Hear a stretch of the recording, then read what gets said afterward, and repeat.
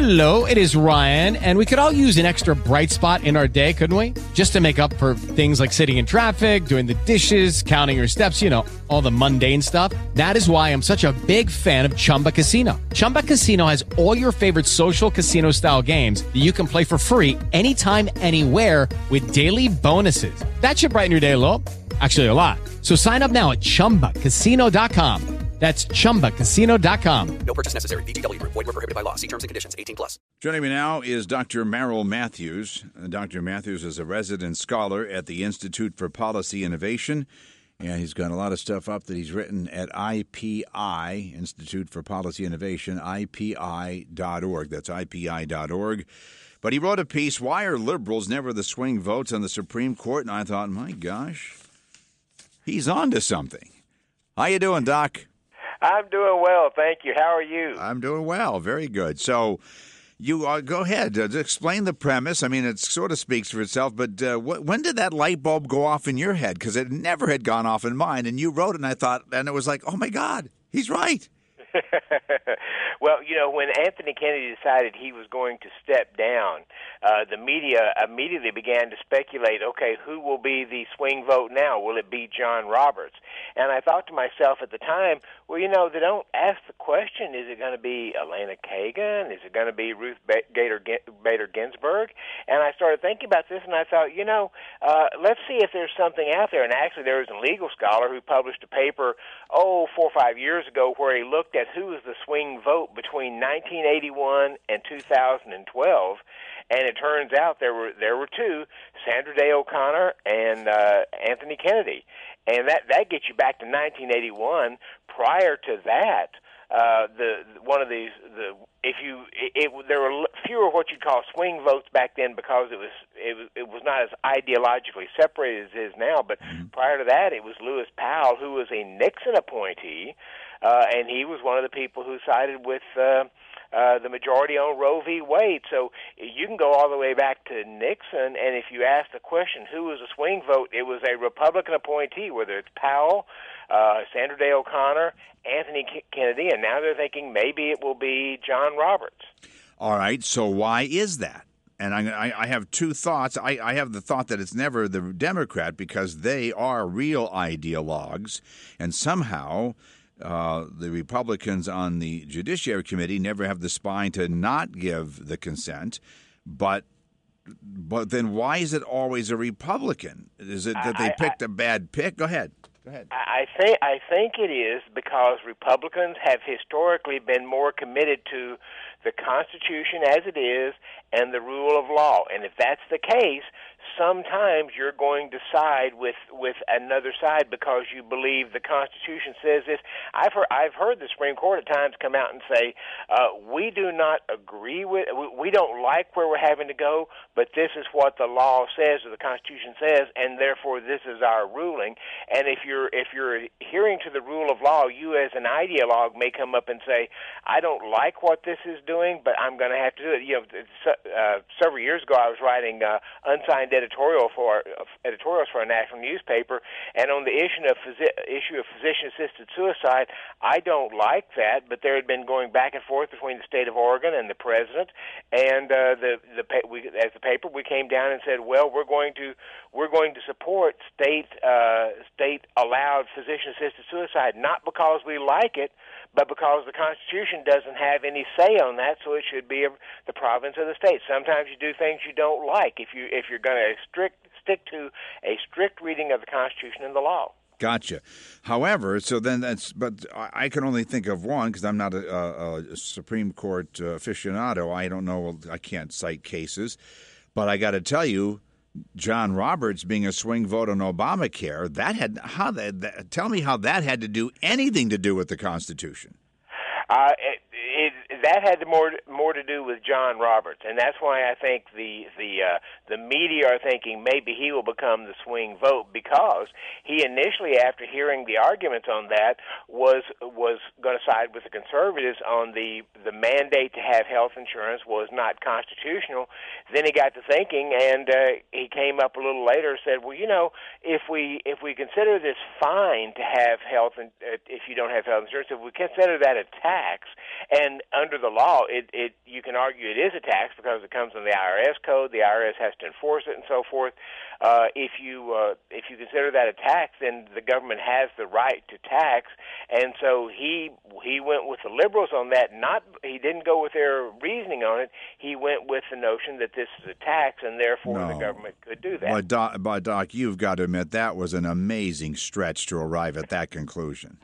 I have friends who argue that because of the way it was put in there, you could conceive it as a tax. However, the Obama administration argued that they were able to do this under the Commerce Clause and not a tax. So John Roberts, I think, really went out on a limb to try to make it work, even considering what the Obama administration was claiming. Okay, and that's just on the money part of it. If you took the government compelling you to do something, I don't know how he says that part of it's constitutional.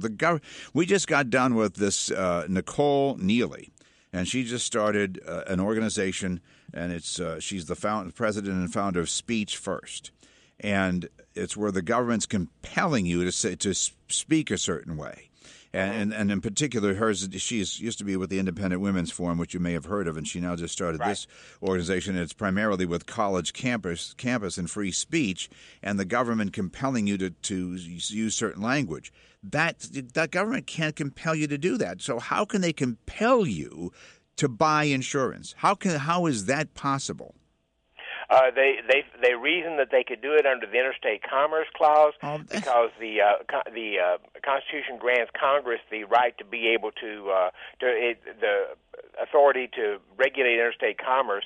It seemed like a stretch, but the Supreme Court on a couple of issues has done some things on the Interstate Commerce Clause that dramatically broaden those powers, and many of us feel like it needs to be reined in because it gave the Congress it granted too much under the Interstate Commerce Clause. How would you not then say to somebody, you know what, we're going to use that and say we're going to compel you because we're concerned about you get the another extreme left president in there that goes for the global warming and all that stuff. So we're going to compel you after your second child to have an abortion.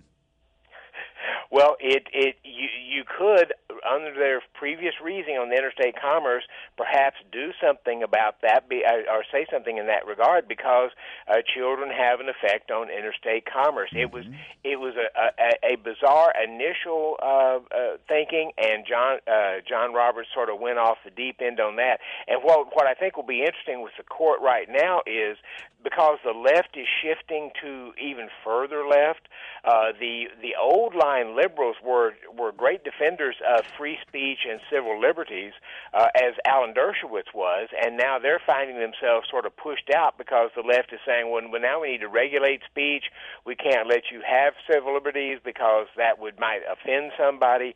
So we'll see what happens with the court. If they hold to their old line liberal thinking, they may not, they may not go along with some of those things. We just don't know right now. Yeah, it's so funny that it's the left that is suddenly pro-government, pro-intelligence agency, anti-Russia, and they're also pro-book burning, book banning, free speech. It really is interesting. It's almost like a paradigm shift. It is, and the interesting point there, if you mentioned Russia, the left and moderate Republicans tend to see Russia as the biggest threat. Increasingly, I think the more conservative, the more hardline conservatives see China as the biggest threat to us, our way of life, our values, and other things. Yes, in fact, I forget which former president was. First of all, how can you not forget Obama saying to Mitt Romney, the 80s called, they want their foreign policy back, when Mitt Romney said Russia was the biggest threat. And now the Democrats are basically validating Mitt Romney. But I forget which president it was that said someday we will need Russia to fight China. I forget which one said that, but one of them in the recent years said that. It's interesting because in 1971, because of Russian expansionism, Soviet Union expansionism, Henry Kissinger made a secret mission to China and met with Premier Zhou Enlai, and that started the process whereby Nixon then met with Chairman Mao in February of 1972, and that started a 20-year process of the U.S. working with China as a way to kind of contain Russia. Mm-hmm. Then the Soviet Union fell apart. They sort of became a kind of a democratic country, but here in the last 10 or 12, 15 years, they're started on the move again, and the sense of needing the U.S.-China relation to sort of contain Russia kind of drifted away, but now you have China's on the move, and so is Russia, and I'm not sure how those three major countries there end up resolving that problem, because both of them are moving out. Back to the courts, which I agree with you. I don't know. We've got a tough, tricky foreign policy with Russia causing, well, first of all, China building those islands in the South China Sea and trying to expand. And China, of course, is stirring the pot with North Korea. But then you got Russia stirring the pot with Iran, Syria, elsewhere, and they've got their hands in lots of cookie jars. And Trump's been left a bad situation, because I think our failure to lead for 8 years was a big mistake. I don't like our foreign intervention. I don't like world adventurism. On the other hand, when you don't lead, it leaves a vacuum, and somebody else is going to. And you're absolutely right there. And just last week, President Xi of China went to the United Arab Emirates, cut a deal with them for oil and gas and other trade issues, and then headed over to East Africa, where he is right now, because China's had a lot of interest and trade with East Africa. So it almost sounds like President Xi is stepping in to say there's a void out there right now, especially on the trade challenges. So we, China, are going to step in and try to start filling some of that void. So it'll be interesting to see where that goes, but it's creating some real unknowns for us out there.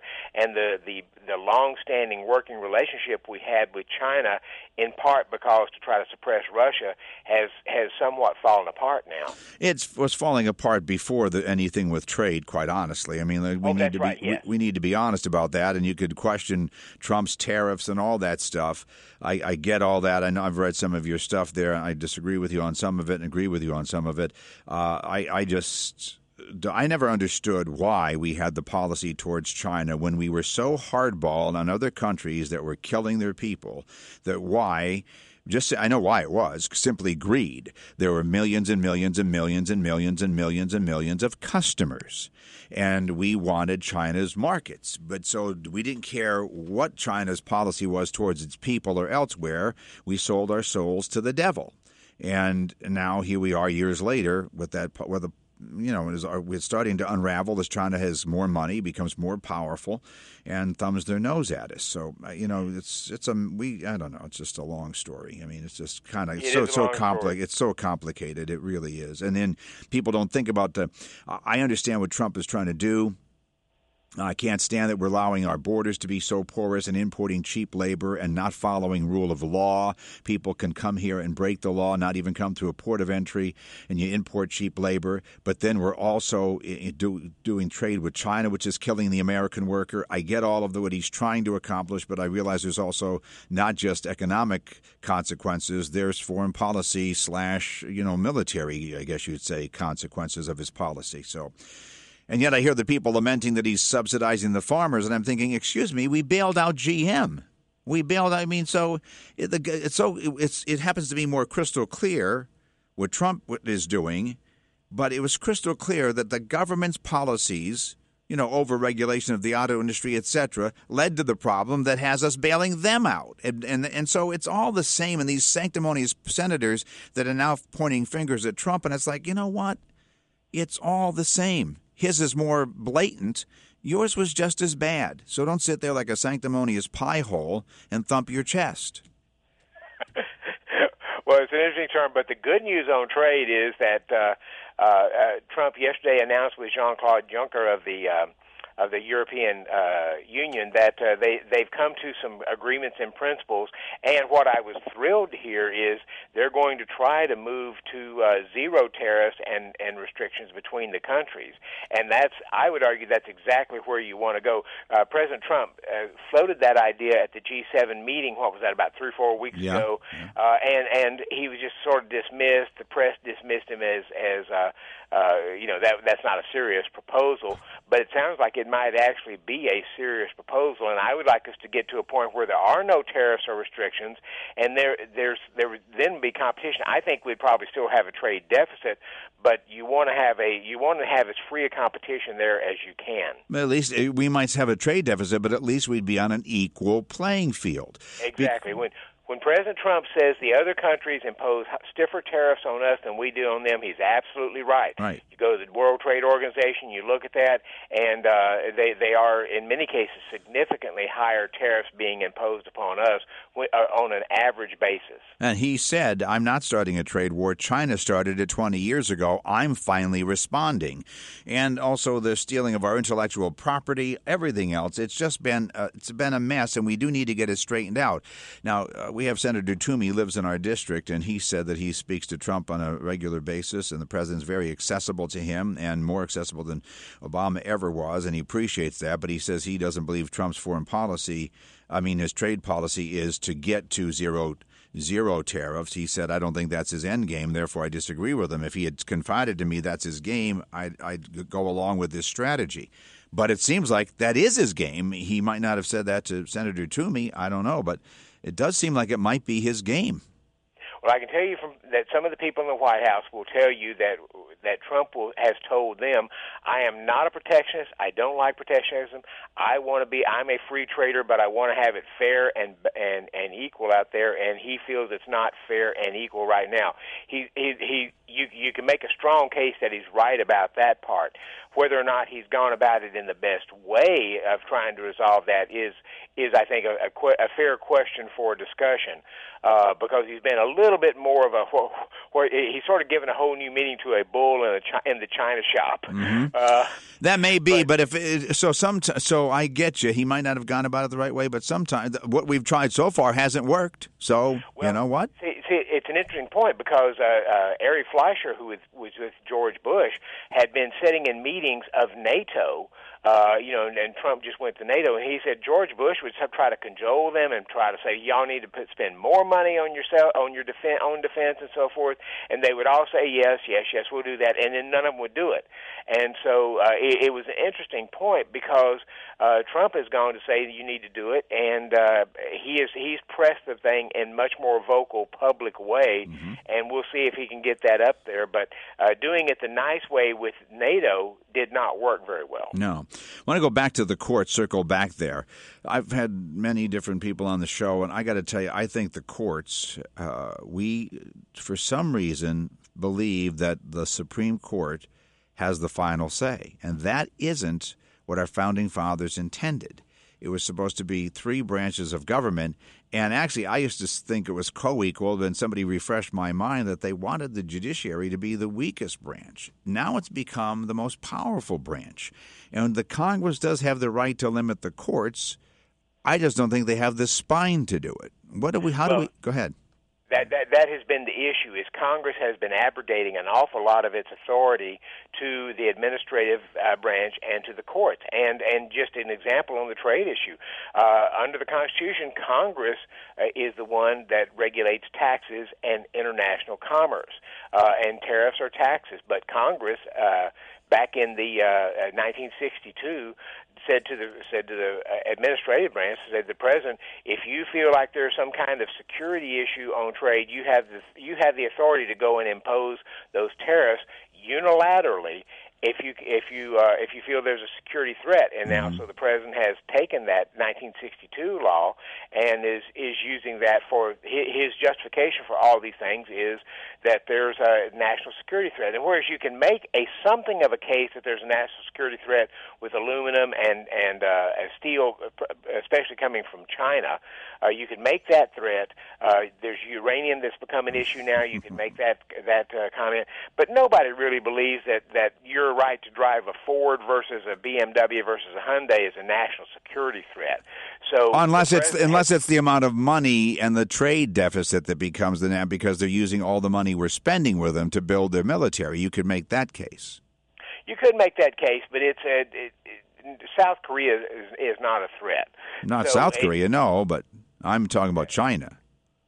China, and that's why I say you can make a case about China. It's much harder to make it about the other countries. Right. And so the point being is Congress abrogated some of that authority in Obamacare.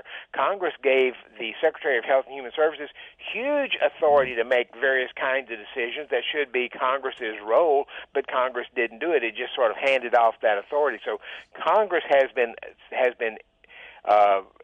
self-inflicted its own weakening for several years, and I would argue it needs to take some of that authority back. And the reason it did it is it could then say it isn't my fault. The EPA says we have to do it. That's exactly right. They're cowards. They want to hide behind it, but they're slitting their own throats in the process. Really are. That's exactly right. Dr. Merrill Matthews, always a pleasure, sir. Dr. Merrill Matthews at the Institute for Policy Innovation, resident scholar there, IPI.org. Great writings by him up there, IPI.org. Thank you, Doctor. Thank you. With the Lucky Land Slots, you can get lucky just about anywhere. This is your captain speaking. We've got clear runway and the weather's fine, but we're just going to circle up here a while and get lucky. No, nothing like that. It's just these cash prizes add up quick. So I suggest you sit back, keep your tray table upright, and start getting lucky. Play for free at LuckyLandSlots.com. Are you feeling lucky? No purchase necessary. Void where prohibited by law. 18+ terms and conditions apply. See website for details.